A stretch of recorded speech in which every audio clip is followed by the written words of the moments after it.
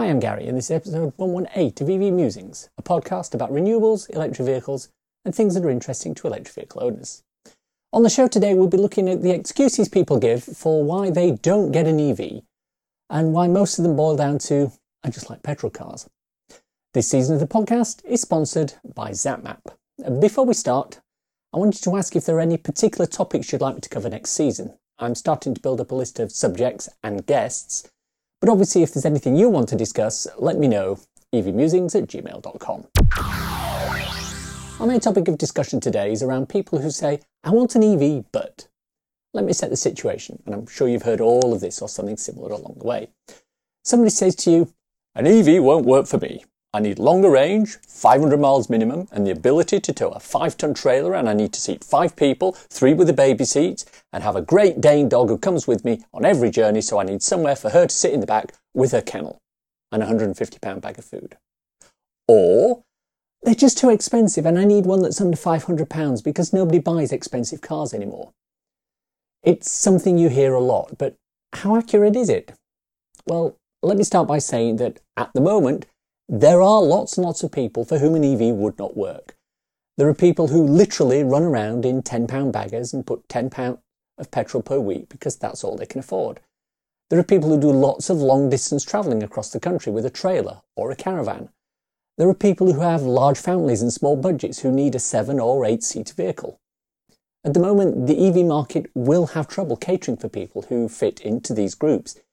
EV towing is not as good as ICE towing. 7 and 8 seater EVs are few and far between, as are estate EVs. But that doesn't mean there's absolutely no way anyone can afford an EV in today's situation.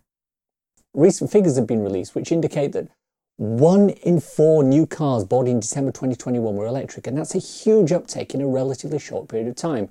So obviously some of these cars must be right for some people. Furthermore, a recent survey of new car buyers in Ireland threw up an interesting finding. Analysis of the sales figures and the 284 car models bought showed that more than 63,000 buyers spent at least €28,000, which would have got them a new EV. That's approximately 60% of purchasers who could have afforded at least 2 of the EV models on the Irish market, while 38% had a budget that would have stretched to 10 of the EV models. Price, in that case, was not an issue. I was working recently with a small group of people and we got onto the subject of electric cars.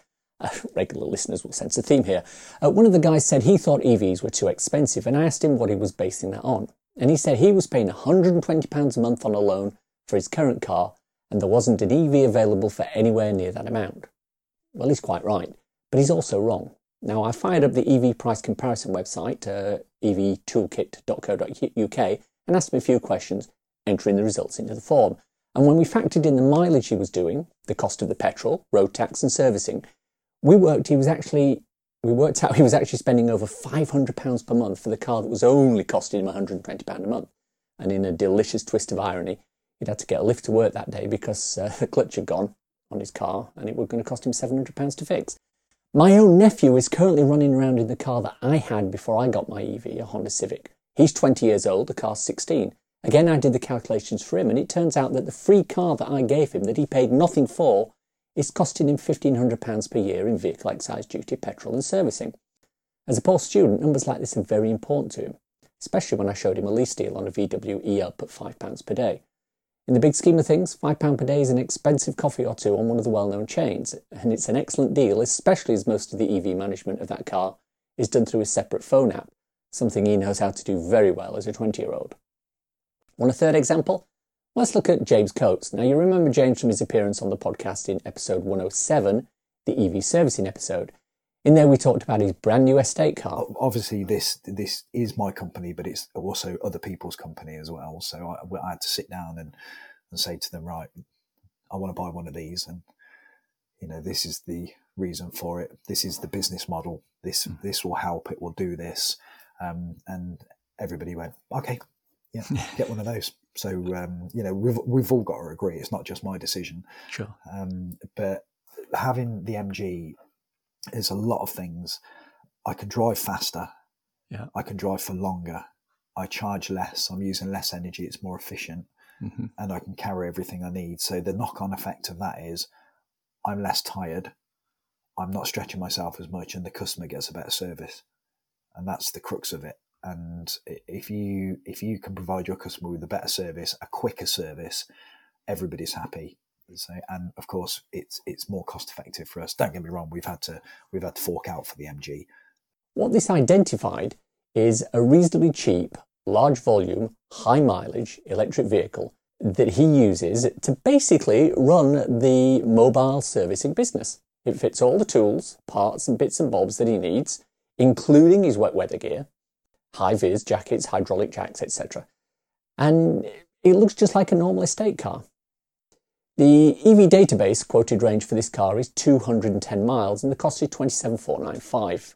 It charges at 80 kilowatts, and that's the sweet spot for many families, and this is an ideal car for those who need a little more range and some space for things like dogs, wheelchairs and the like. Of course, there are EVs that are more expensive than that.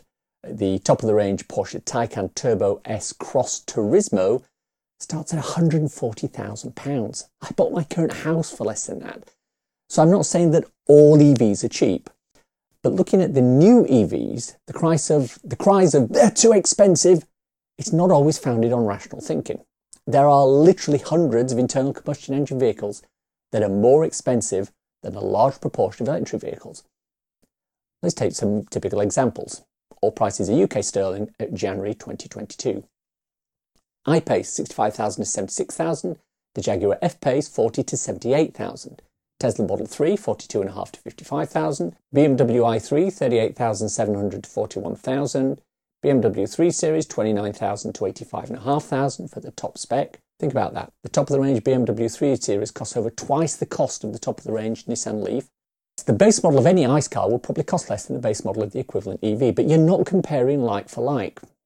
But what about those that can't afford a new car, which, let's face it, is basically most people? And that's where we go to the second-hand market, and that's where the problems start. The issue is that many people look at the car they've already got and try to match that against a similar second-hand EV.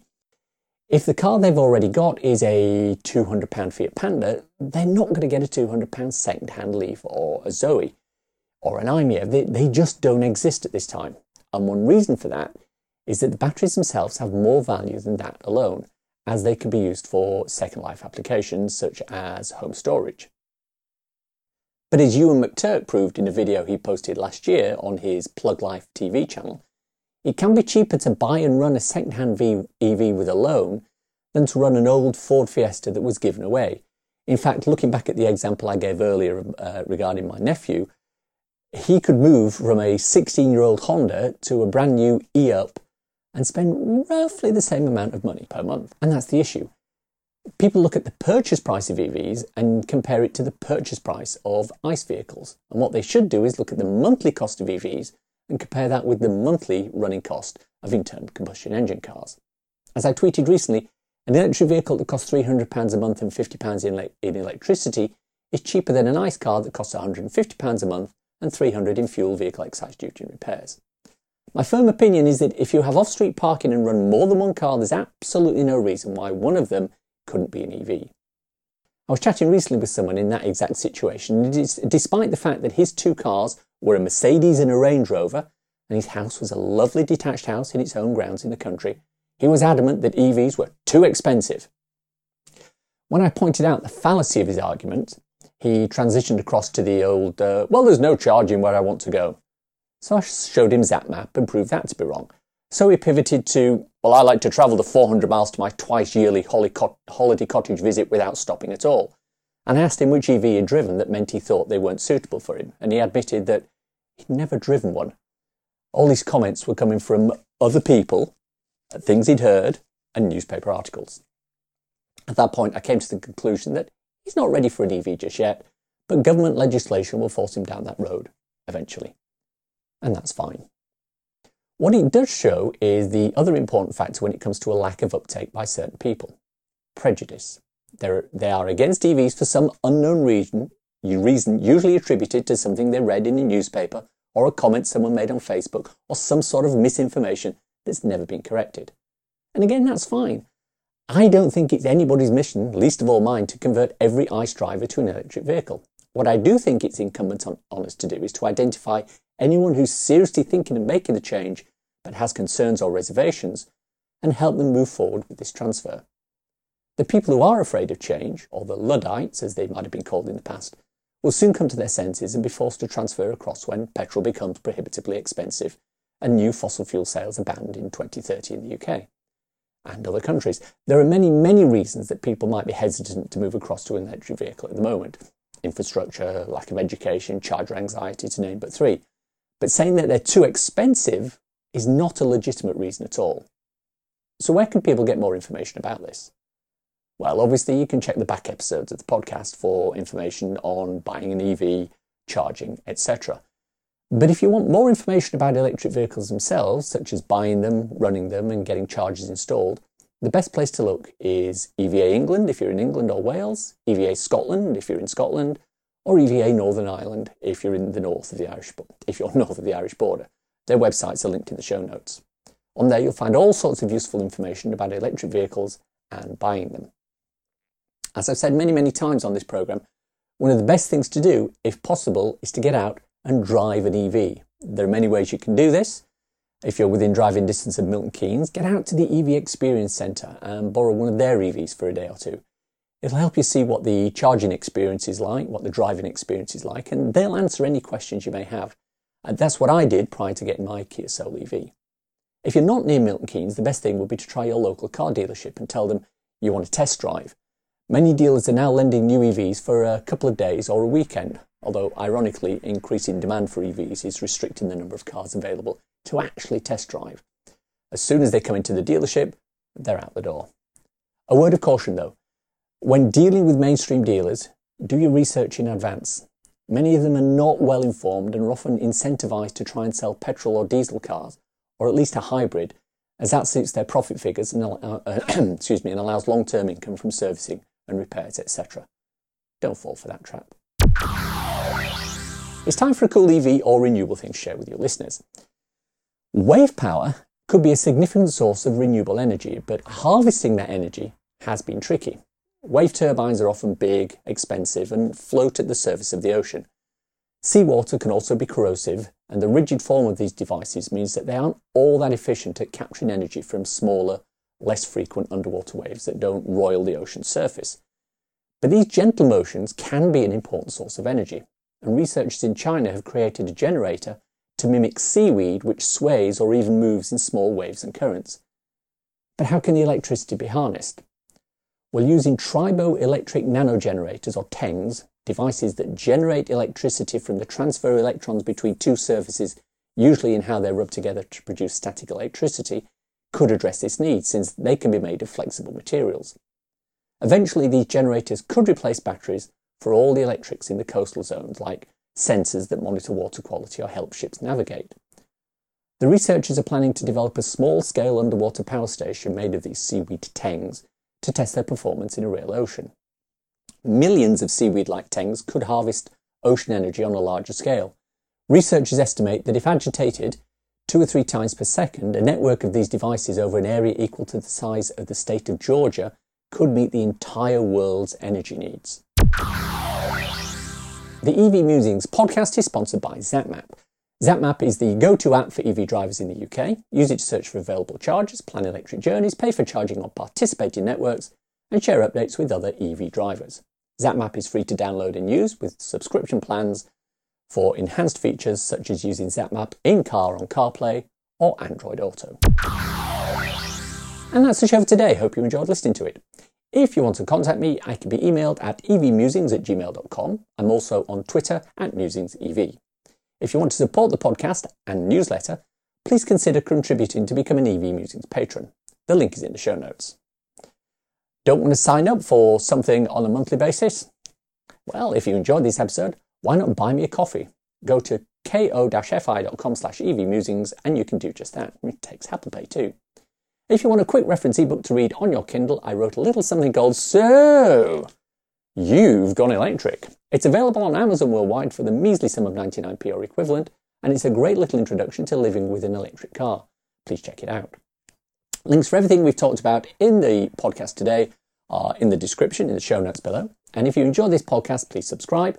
It's available on iTunes or wherever you get your podcasts.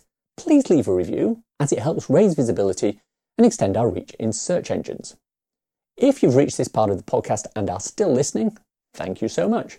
Why not let me know you've got to this point by tweeting me at MusingsEV with the words 500 miles with a Great Dane, hashtag if you know you know, nothing else. Thanks as always to my co-founder Simon. You know he's got a new passion now, electric tuk-tuks. It's my fault really. I was out with a group of friends trying to press my case for him to buy a new EV, and I accidentally showed a picture of a tuk-tuk at a charge point. And everybody went, okay, yeah, get one of those. Thanks for listening. Bye-bye.